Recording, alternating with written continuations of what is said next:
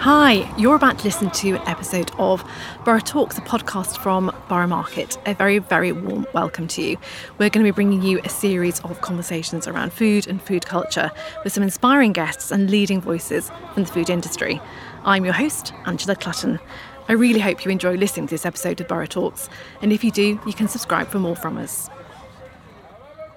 Hello, everybody, and a very, very warm welcome to Borough Talks, which is Borough Market's podcast. I am your host, Angela Clutton, and I am sitting here today with two guests. I have Sheila Dillon. Hi, Sheila. Hello. Lovely to see you. Very nice to see you, Angela. And we're in person, which is a joy, and an equal joy, but sadly not in person, is Alex Renton. Hi, Alex. Hi there. Alex, I realised I didn't ask you where you are. Are you in Edinburgh? I'm in Edinburgh. Okay, yeah, that's what I thought. Sunny day in the great city. Well, cherish that. I went to university in Edinburgh, so I know those don't necessarily come along all the time. So enjoy it. And why do I have Sheila and Alex here? We're here because we're going to talk about the food programme, which anyone who's just heard Sheila even say hello, the hairs on the back of their neck may have stood up a little bit on end, and they might think it's Sunday and it's the food programme, because Sheila obviously is so connected and associated with that wonderful show. And we're here because the first, I think I'm right in saying, the first book connected with the food programme, yeah, Sheila's nodding, which is good, has just come out, 13 Foods That Shape Our World, How Our Hunger Has Changed the Past, Present and Future. The book has sprung out of the food programme, but written by Alex. That's right. That's right. So we are going to weave our way through this conversation thinking about the food programme and its role and why it is so cherished. And I think we can just take that for granted that it is cherished. And then we're going to also talk about the book and how it is seeking to represent, I suppose, in some ways, what the food programme does. So let's talk about the food programme. Sheila, for anyone who may be listening who's thinking the food programme, but what is that? How have I not come across it? Give us a quickie on what the food programme is. Well, the food programme is, it's not so odd now, but it's an odd programme in that it covers absolutely everything in the world that can be seen if you look through the lens of food. You know, it can be pesticides, it can be art, it can be digging up an anteater in Tanzania and eating it just after it's been killed. It can be food and opera. It could be anything, really. I mean, it's a way of looking at the world rather than saying it's about. People say, "Oh, the food program, it must be cakes and things." Well, sure, we have done great programs on cakes. But it's much, much more. I'm going to ask you to say your catchphrase. What do you say at the beginning of every show? We say, that place for hungry minds. Oh, I was determined to get you to say it on here, and you have. I'm so happy. But that's it, isn't it? It is that place for hungry minds. Yeah, it is. It's what made it so unusual, I think, I wasn't around at the beginning, when it was set up by Derek Cooper, was that food, which, as you know, has been a trivial, it's women, it's domestic, it's of not of any importance. And this program said it's important. And what's more, you can understand the world if you take food seriously. When did it start, Sheila? September 1979. Wow, okay. I know. Derek Cooper had been lobbying for a long time to get something on Radio 4, and I think he actually persuaded BBC Scotland to do a short series of based on his ideas, and then that was over, and then he finally, after several years, pulled it off. And has it run pretty much consistently since then? Oh yeah, it used to be. We used to have the summer off. Certainly when I joined, there was this summer when, those days of the idea that you could go to conferences and talk to people and, sort of gather material for the year. But now it's 52 or 53 programs a year. Wow. That is some going, isn't it? Yeah. And actually, when I was producing it and when I was first presenting it, I did all 52. And that's, I look at that now and I think, what? What were you doing? I know. What was I doing? How did I do it? When did you join the food programme, Sheila? Well, it was a long time ago. In the late 80s, I'd come from New York. I'd been working on a radical food magazine, and I came back to live in Britain, and I just heard Derek Cooper on Sunday. And I thought in my Lancashire way, by gum, there's a place I should work. And really, was it that moment, and then you made it happen? Well, it took a long time. It wasn't that simple. Okay. But there was a strange coincidence, actually. It was very weird. So I heard this, and I thought, so I got a Radio Times, and I looked up who the producer was, and it was a name I recognised, John Forsyth. And I thought, well, maybe it's the same John Forsyth, because I used to, in my marriage, we made this deal that only one of us would have a full-time job. The other one could be creative and do everything. And my turn at being the full-time job had been living in Edinburgh, editing a magazine. And when I left to move to New York, where my husband was about to be the full-time job doer, I was part of a board that interviewed for my replacement, editing this magazine, and we appointed a guy called John Forsyth. And indeed, it was the same John Forsyth, oddly. It's funny when the world works that way, isn't it weird? So I wrote this letter saying, "Are you the John Forsyth?" And I'm really, I've done all this food stuff. I've been, that's what I've been doing. I've been writing. And he said, "Well, actually, I'm leaving, but the new producer is X, Vanessa Harrison. So I'll pass your letter on." And it did take quite a long time. Vanessa didn't go, "Oh, you're marvelous, and do come." I mean, it wasn't like that. And so I'm interested, Sheila, in how you may feel, and the answer to this may be, Angela, it hasn't. I'm interested in how you feel the focus and purpose of the food programme has evolved over that time. Well, it's, we have a lot of rivals now. This point of view, which was seen as extremely weird back then, and which gave us a lot of space, actually, on Radio 4, because we could do all kinds of odd things, because people thought, oh, it's just food, it doesn't matter, And, but now, there's a whole generation. When did that shift, and why did that shift? Well, if I had to choose a tipping point, I mean, there were many things going on at the time, but if I had to choose a tipping point, it would be mad cow disease, it would be BSE, it would be that moment where, up to that time, you had this cheap food policy, just sailing along. We were just going down the same road as the Americans, that food cheap at the till, no questions, why would anybody worry about it? And then suddenly, we saw there was a price for cheap food. It was a very, very, very high price, multi-billions, and never mind about ruined lives and people who died. And I think if you look at it, you can see it was a sort of point about people being skeptical about government authority, because you'd had all these people saying, no, it's absolutely, they can't possibly transfer from sheep to cows and cows to anyone else. And then it's all safe. And then it wasn't safe. And it was, so you'd had food policy people saying, this was a problem, or our food system was a problem. But it was a tiny, tiny portion of people. People like Tim Lang, when he was on the food board of London, the council. And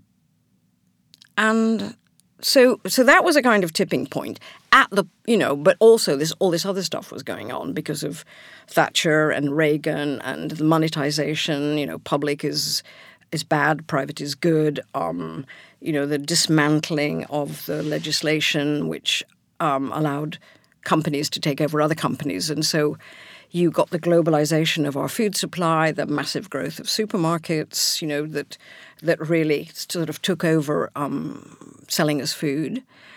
And so that drew more people into thinking about the food system. Yeah.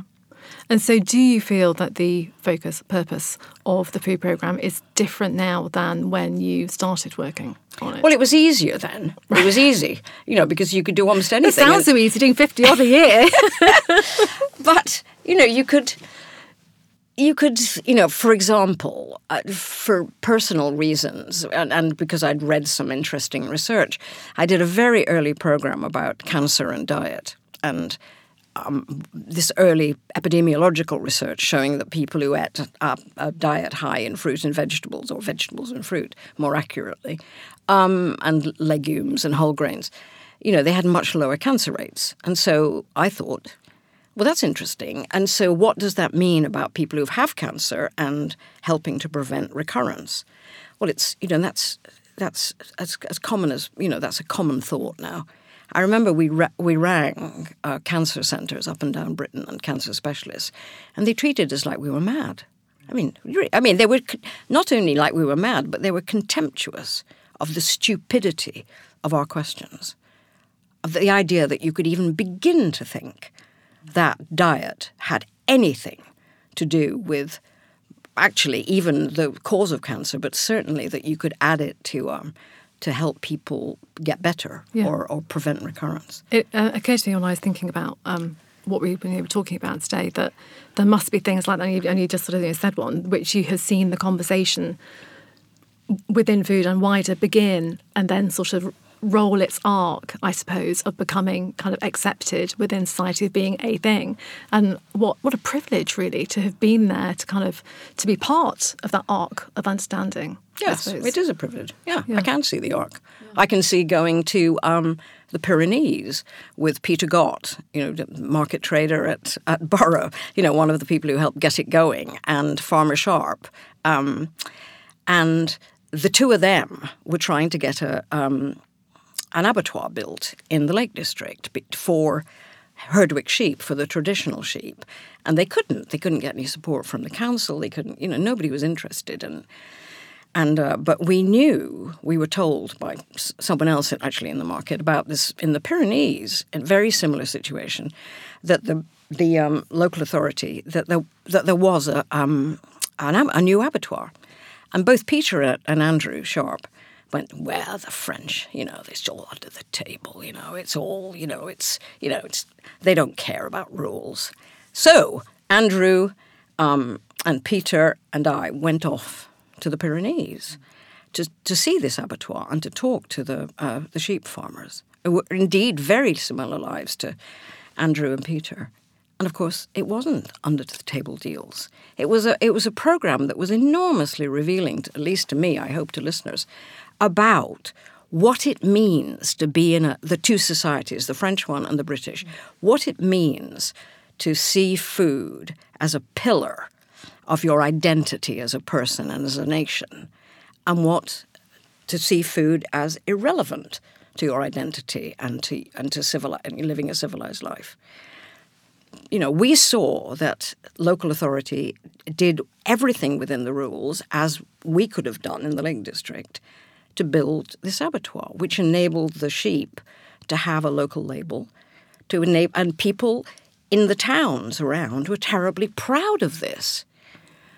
Would they care in Windermere? Yeah. Not then. They didn't. I think they do now, but not then. Yeah, absolutely. And so to see and feel that change is extraordinary. And it feels that, Alex, that really kind of comes through in the book, because I think the subtitle of the book is about how hunger has changed the past, present and future. And I think what you do in the book so well for each of the stories, each of the 13 stories that you cover, is really kind of delve into that history, but also very much think about where we are now and what might be. And again, it's that arc, isn't it, of understanding where things come from and where we're going.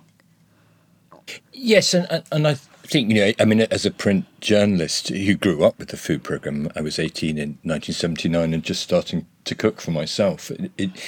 That way of telling stories in which can be the best of BBC radio journalism, and it's kind of the sort of feature news magazine articles I used to write, where you merge law and history and some politics and some sort of native good knowledge, and with investigation, but also with that sprinkling of joy and appreciation that the reason we're all fascinated by food is because we like eating. For me, it's a sort of ideal way of telling a story. I worked for Oxfam for a few years in the Far East, and I got very into. I used to file pieces for The Observer where I'd look at a society like the poorest people in Cambodia through what they were cooking for their wedding. And food has always provided that. If you want to understand humans and human problems, then and their politics, looking at it through food really helps. And the food programme and the things it tackled kind of taught me that. I mean, it's interesting hearing Sheila reminiscing about the BSE crisis. I was a young news reporter, and I was up in Cumbria in 92, 93 watching, I was working for The Independent, watching the burning of the cattle, the 4.4 million cattle, and being informed by my favourite programme, because Sheila and the programme were on, and the scientists they had were ahead of the news on that. Well, I feel that happened. Sorry, I was just say I feel that happened very recently with Ukraine. I felt that I think it was Dan, wasn't it, who did a show about and about what was about to happen, with the crisis and the wheat and other things. That I felt, the show. Food programme down ahead of the news on that. That was certainly the first time it crossed my mind that, okay, we've got a whole other problem happening here. Absolutely, and also sunflower oil from Ukraine as well. Exactly. It's interesting that, because Sheila will remember that in the final stages of editing the book, she and I and another reader were having a debate about what was speculation in global markets now more of a cause for food price rises in staples like wheat, or was it a harvest failure in Ukraine? And of course, sadly, slightly too late for the book. We've now been told what the story was. Yeah. I'm not sure who I want to ask this question to, so I'm going to maybe do both, or anyone can grab. Why this book and why now? Food programme been going for a long time. This is the first book to spring out of it. Why this book? Why now? Alex, do you want to? Sheila, you probably know more about the negotiations that brought it about than I do, because I came in later. Maybe you. Well, there's a move within the BBC, because the hard times financially for the BBC to make some money out of programmes.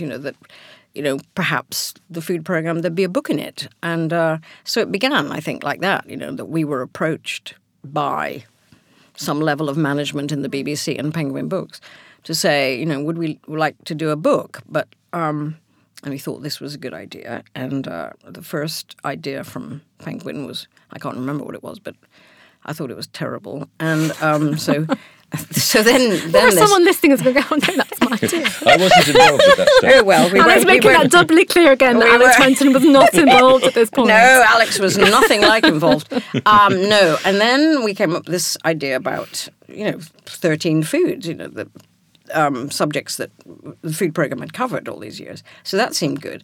And then Claire McGinn, our editor, asked me who I thought might write it, because none of us could, because we were making programmes.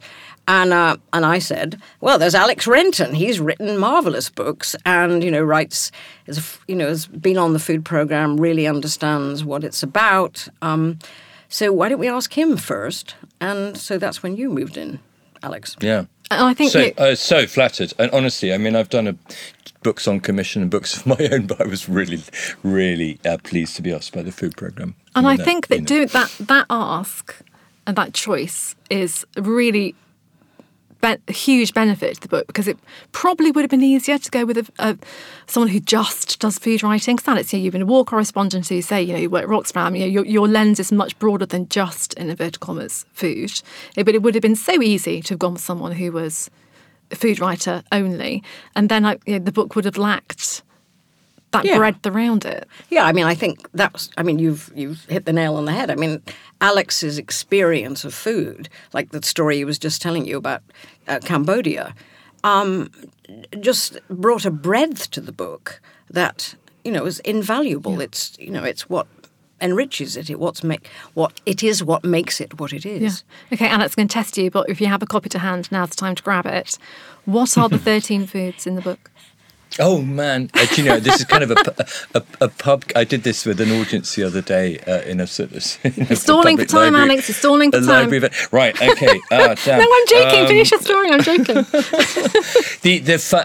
I give briefly. One of the fun things is at one point it was 12 or 14, and then a marketing guy in the BBC in a big meeting said, we find that we get more clicks if we use odd numbers on lists. I actually think I have to. Because it seems more significant. I think I have to give credit to that to Dimitri Hutard, Dimitri. our editor, because I think it was Dimitri who said, let's choose an odd number. And I suppose 13 Yes. because it is such a particular kind of number, isn't it? It does really ring out. So what was drafted? Were there sort of 12 chosen and then you found another one? Or were there 14 and you cut one? No, it was more like cutting back. But I think I'm quite pleased with the list in the end. I mean, and it's interesting if you look through it. Only one of them is a food that is entirely of our time, or the way we use it. All the others are our grandparents, our great grandparents were using. 4 of them only appeared in European food culture after the quotes discovery of America.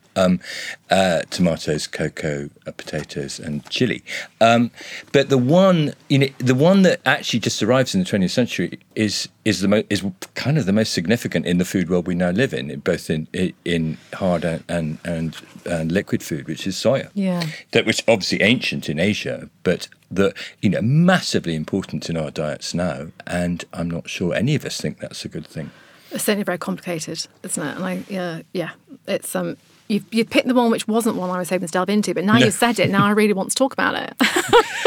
Because I'd chosen... you've thrown me a little red herring there. Because I'd chosen 3 things to kind of just get into a little bit. Partly because they're things which, to be completely frank, and I'm the host so I can do this, they're things which I personally find really, really fascinating. And also things which I feel connect with Borough Market and the values very much, so kind of that ring through the market. And so we haven't talked about the 13, but the 13 are bread, salt, oil and fat, dairy, sugar, potato, chicken, spice, tomato, rice, banana, soy and cocoa. An awful lot there for anyone who is interested in food, and if you're listening to the podcast you probably are.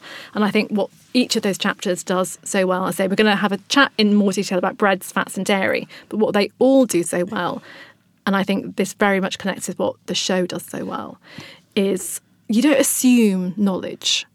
And I think that's really important, especially with the show itself, Sheila, because it occurs to me that there are people who tune in for it, people who might, like I do, I go for a walk and listen to it on the podcast. But there are other people, I'm sure, who just have Radio 4 on all day. And it just happens to be what kind of comes across them. And I love that the show, as I say, doesn't assume people have a certain level of pre-knowledge when they come to it. And Alex, I feel that the book does that as well. Was that a conscious choice, if you agree with it?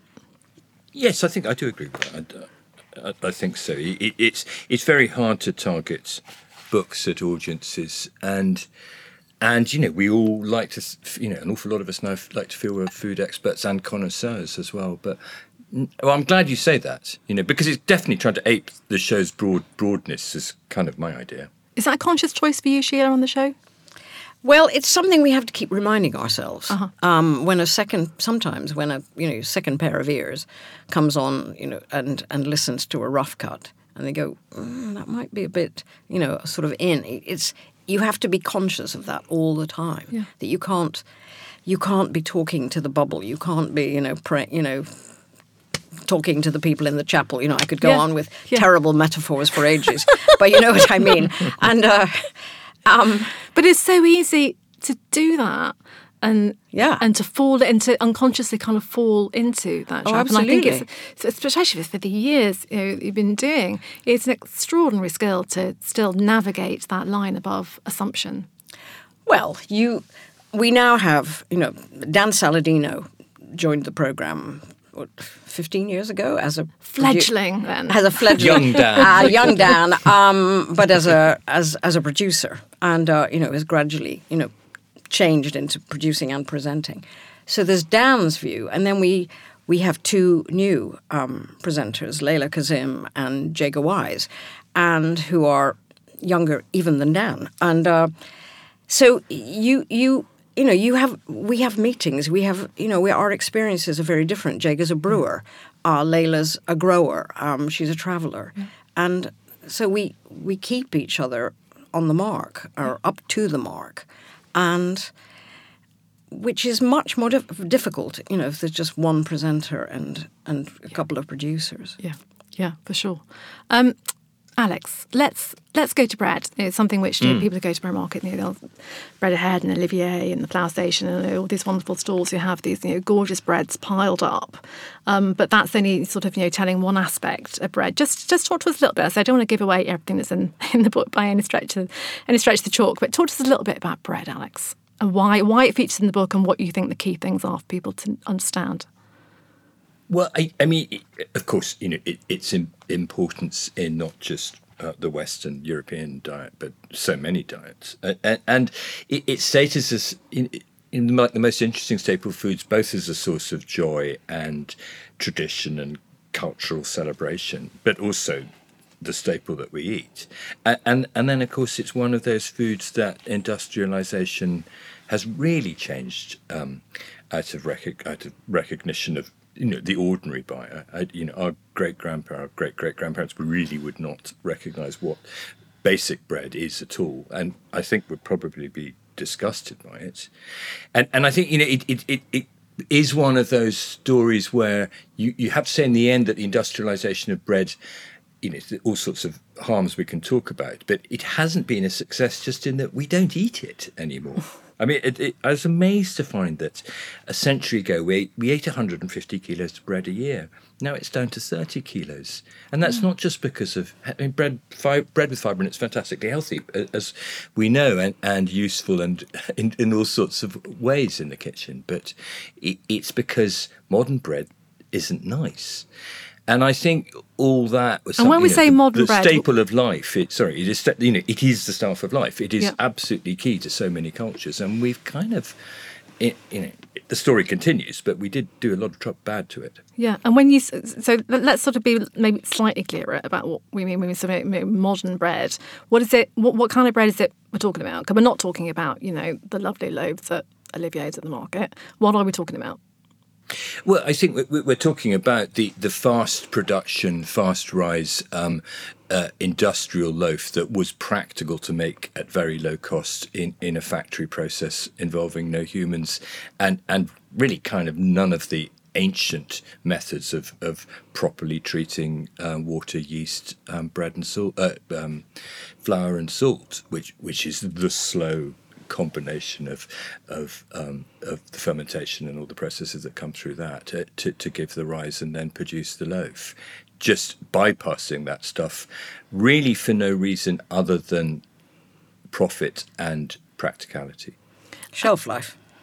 Well, we're talking about the Chorley wood process, which is, I'm being sarcastic now, one of Britain's greatest technical achievements in the 1950s, which was to discover this way of making bread very fast, very cheaply, with additives, and it gave you this big, fluffy loaf that we slice up and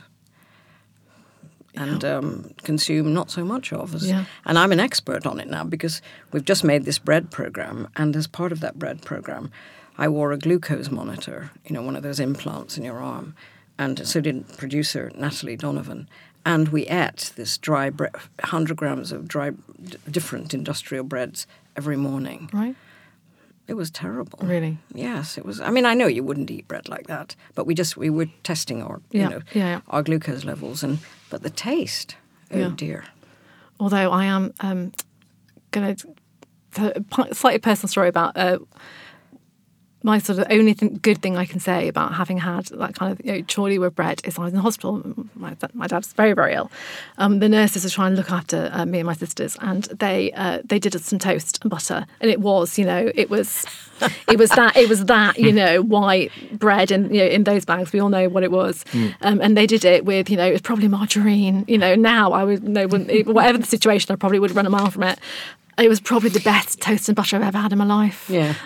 Well, it's true. And a bacon sandwich made with that kind of bread. Yeah, right. I know. It's true. I know. I think that is absolutely true. But that's also about familiarity. I will still remember with enormous joy the white mother's pride, the proper tall Scottish sliced mother's pride, spread with margarine or butter and covered in white sugar that my Scottish granny, used to give us for a treat. I mean, wow. And I'm sure I'd eat it now because of what it would spark. But you have to remember that, the reason that toasted white Chorley wood bread is kind of great is because it's designed to be that way because of all those sugars that are caramelizing when it goes brown. Yeah. Massively full of sugar.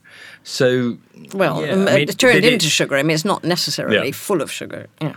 yeah, Or added yeah. sugar. The starch is caramelizing. Yeah, exactly. We've all mentioned now butter and margarine and stuff. So let's leave bread. Although I should say the bread chapter is about much more than Chorley Wood and those modern processes. There's a lot of history in there as well, and some really interesting stuff about grain and diversity of. So there's a much more. The bread chapter is much more rounded than our quick peek into it may have made it sound. But butter, which is a personal obsession of mine, really. So let's get into fats and oils. And dripping and suet and lard. All these great words, Alex. Do you think we'll ever, I mean, despite all we've learned and known since the end of the great saturated fats scare about the relatively the goodness of animal fats for us and the joy of cooking with them and eating them, do you think we'll ever come back to what our great-grandparents did? I think that's one of the stories that has just ended, it seems to me. And gosh, we've lost so much, not least in terms of wasting animal products. When I feel quite positive in my answer to that, actually, don't I, usually, that I feel that those things maybe are making a bit of a comeback. I think there's a general understanding. Again, this is maybe the bubble that we were talking about before, about butter being good and delicious, and maybe obviously people do have to be careful about it's about balance of everything, isn't it? So that said, people are sort of enjoying having butter in their life rather than the fake spreads, but I think that is starting to extend to dripping and suet and lard, and I think maybe increasingly so as we look at shelves and things like sunflower oil are just not there, and then and who knows what's going to happen about the price of those things. That maybe a slight beneficiary of that might be that some of these heritage British heritage fats do make a comeback. Am I dreaming, Sheila? I don't think. I think there are a lot of factors, as you just said, coming into play. That some of those seed oils are not going to be available. The science is building against those seed oils. Money.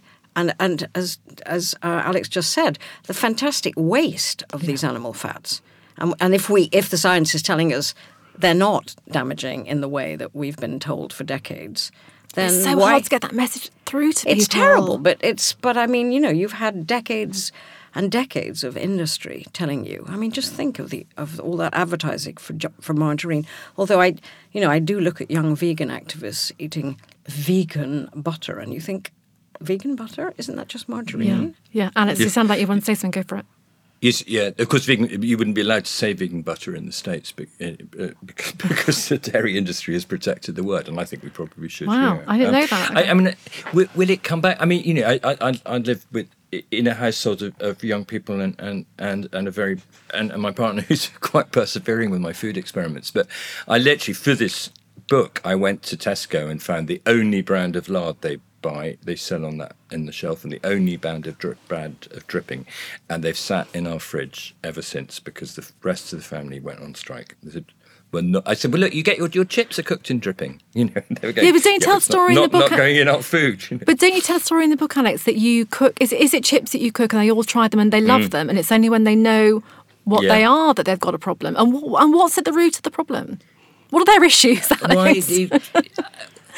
We should have them on. Because you couldn't find more foodie, educated, proper Edinburgh middle class people who kind of ought to be coming back to animal fats. But I think you were right. There is there are very few recipes in the book, and they're just things that give me joy, and things also from food programme contributors. And there is one for Scottish butteries, which is this fantastic, the Scottish croissant, which comes from northeast the Murray coast, from northeast Scotland, and is made with 40% butter and lard. And there is a campaign up and down the remaining bakeries of Aberdeenshire and Murrayshire to stamp out the vegetable oil buttery, because this is a fisherman's snack, totally delicious, of layered pastry like a croissant that must be made with lard and butter. Yeah.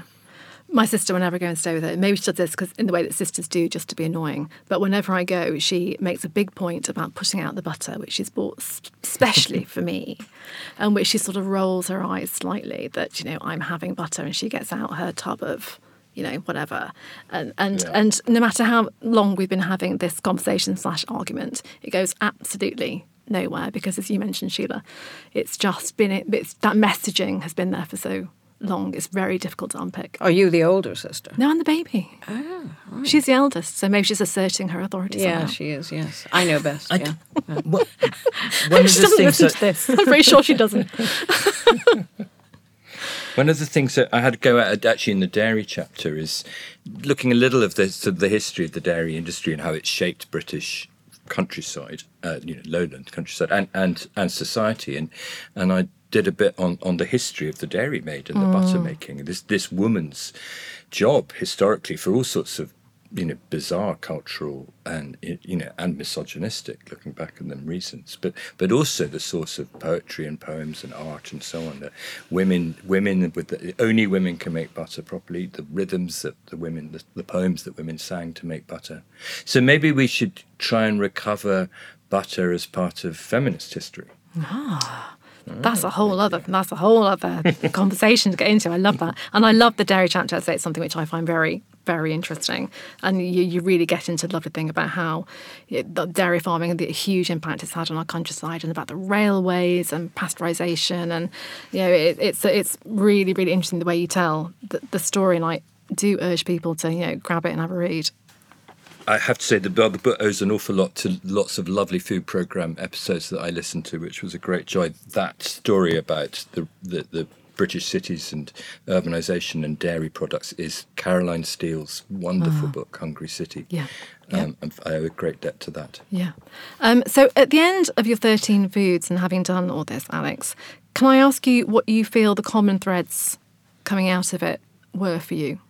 Yes, thanks. I think that's quite simple, and it is that capitalism and food are have always been, since the beginning of the industrial era, a really difficult relationship. And whereas while Margaret Thatcher famously announced that no one needed a food minister or even an agriculture minister because the market would look after it, it's patently not true, and never more true than now.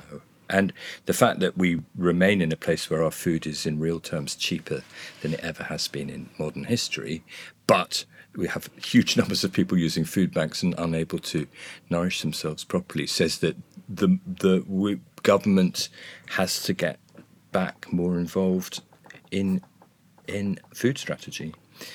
Going back to Caroline Steele, her thing is there's no such thing as cheap food. And anyone who has not listened to the episode that the food programme did with Caroline 2 years ago, maybe 18 months ago, where we went into the future and she was the Prime Minister. My goodness. So Caroline Steele... the Zootopia programme. Yeah, exactly. And so Caroline Steele, wonderful food writer and more. The premise of the programme was that, exactly as you say, she had gone into the future and that the Zootopia party was in charge, running everything, and the idea that, has never left me and I hope never will, is that everything else feeds into the food department because everything is food or affected by food in the end. It's an extraordinary programme, Sheila, wasn't it? It is, and you asked me much earlier, how the food programme has changed, since, we had the field to ourselves. We have to think a lot more, in a way. And the Zootopia programme was that. It was to say, you just have to be more imaginative and...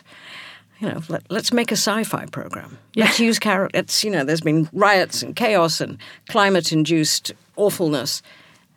She's what would the world be like? Yeah. We're always saying this. Look through the lens of food. All right, the Prime Minister is someone who is, and the government is actually doing that. So what would it be like? Yeah, I think it's so interesting that they, for you, are the common threads that come out from having delved deeply into these 13 foods. And so just to kind of take that one step slightly further, what would you say are the lessons to learn from having, as I say, taken this dive into the 13? Keep talking. A proper food lover is an inquisitive person. He needs to know where it comes from, why it's done the way it was, what they might be doing to the planet with their food habits, and keep loving it. So being inquisitive and curious and critical about your food and food supply is part of loving eating. Yeah. I think you've sort of hit on a few things there that I feel very much about the market and about all markets, not just Borough Market. We happen to do this for Borough Market. But it's what I feel that markets generally play a bit of a role for that. People, do you agree, Sheila, about sort of helping people stay positive? Absolutely, yeah. I mean, one of the things I'm proudest of is that when Borough Market was struggling to begin, which it was. I mean, people go, oh no, it's like it's always no, it wasn't. No, and the the what's it called? The people who run Borough Market, back in the day, they were not at all keen on the idea of having a retail market. And it was people like me, Henrietta Green did the first one, but then Peter Gott was enormously important. The way he just kept bringing people. And the way he built that secret loo and wash basin, where nobody could see, and the way he slept in his van.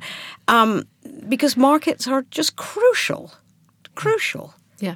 And I think maybe more so since the pandemic. Yeah. I think people have maybe connected a little bit more with their local markets again, because there was that point where maybe that was the best way of getting. Certainly in Borough, there was a definite point at the beginning of lockdowns when the supermarkets were struggling to kind of get things out there, get things in and get them out. Was that the local community around Borough? You could just see they were really massively valuing just being able to go and get their eggs and their bread.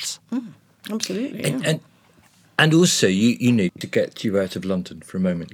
I mean, yes. Let's get us out of London. Up here in Edinburgh, we still don't have, we have pop-up markets and we have Saturday markets, and with a bit of farmer involvement, we still don't have anything approaching Borough Market. And our 3 indie supermarkets closed 2 years ago. Wow. That were actually channeling local food properly and helping local producers. But there's a new one, right? We're a 5 university city full of lots of wealthy people. So Borough Market, come up here, please. I think the organisers of the farmers' market on Saturday in Edinburgh might be a bit upset by that, Alex. Yeah. Before we wind up completely, Sheila, I just want to talk about the Food and Farming Awards. Yeah. Talk to us about that. Tell us about the Food and Farming Awards. Well, the Food and Farming Awards sort of rose out of the idea of expanding beyond the Radio 4 audience. I mean, we're talking pre-podcast and pre-social media. And we had this marvellous editor called Graham Ellis, who's actually now on the board of the BBC. But he just came up with this, came to me and we just worked on this idea. And then Derek, of course, was still there then. And that what we would try to do is to look for the people who were changing, local economies, who were changing lives, who were, you've heard this a lot, but, making Britain better through food. And, we lobbied Prince Charles and Stephen Fry to help out in that first one, which is the very first one was in St James's Palace. And how long has it been running, Sheila? When would that be? That was in 2000. That was the first one. And it did, it cast light on people who have been working incredibly hard, doing all these extraordinary things. But no one's gone along and said, you are marvellous, aren't you? And, what we talk about arcs. What we see from the nominations, the change. Since the beginning of the Real Bread campaign, we've seen this enormous growth in bakers all over Britain. Yeah. It's not just for posh people in nice parts of London or Manchester or Liverpool or Edinburgh or Aberdeen. One of the winners was Barrow-in-Furness, which is one of the most drug-ridden, sadly, poorest towns in Britain. Has fantastic bakery. Yeah. So, this... I mean, I was so happy last year. It was the first one that we'd had since lockdown. I mean, and Tim Davey, the Director General of the DG, as we say in the BBC, Director General of the BBC, came down into the green room where we were all sitting, the presenters and the judges and everybody. And he said, this is the beating heart of the BBC. And he's dead right, because it just reaches into far corners that, the national media just is not interested in. Yeah. We were lucky, can I just say, to get some pages, the publisher to give us some pages to put a selected list of winners at the back of the book of the Food and Farming Awards. And I went through just to check that some of them were still around, and it was really encouraging to see that out of all, over the years, only 2 or 3 had actually disappeared or gone missing. That's really, that's surprising and wonderful. And I was really surprised. Says a lot, I thought that doesn't it might not... Absolutely. I also think, I'll ask you, how important to the awards is the and farming? Because it could just be the food awards, it could be the food programme awards, and farming. Because food and farming are inextricable. I mean, we saw that when Henry Dimbleby's National Food Strategy and, the white paper, and, which is kind of bit of a damp... No, I won't say that because I'm a BBC person. And the white paper that came out, which was not, sadly, quite as powerful as the strategy. But they're part of... that's what we do at the food programme. You join up the dots between the 14 billion you're spending in the NHS on type 2 diabetes and the way that you're farming on the banks of the Wye River. Those things are connected. Yeah. And, talking about joining up the dots, I hugely feel that's what your book does, Alex. Thank you so much both for joining us. Alex Renton, author of 13 Foods That Shape Our World, the book that sprung out of the food programme. Alex, lovely to talk to you. Thanks ever so much for joining us. Thank you. Sheila Dinnan, food programme. I can say you are the food programme, but so is Dan and Layla and Jaeger. Really, really such a cracking team, and I personally love it, and I'm sure lots of our listeners do. Thank you both so much for joining us, and thank you all for listening along to Borough Talks. Thanks for joining us today. We'll be back with more Borough Talks soon. A reminder that Borough Market is now open 7 days a week. For those who can't make it down here, you can still enjoy the best of Borough at Borough Market online with nationwide delivery. You can head to our website for more information, subscribe to our newsletter. There are lots of recipes and features on the Borough Market traders.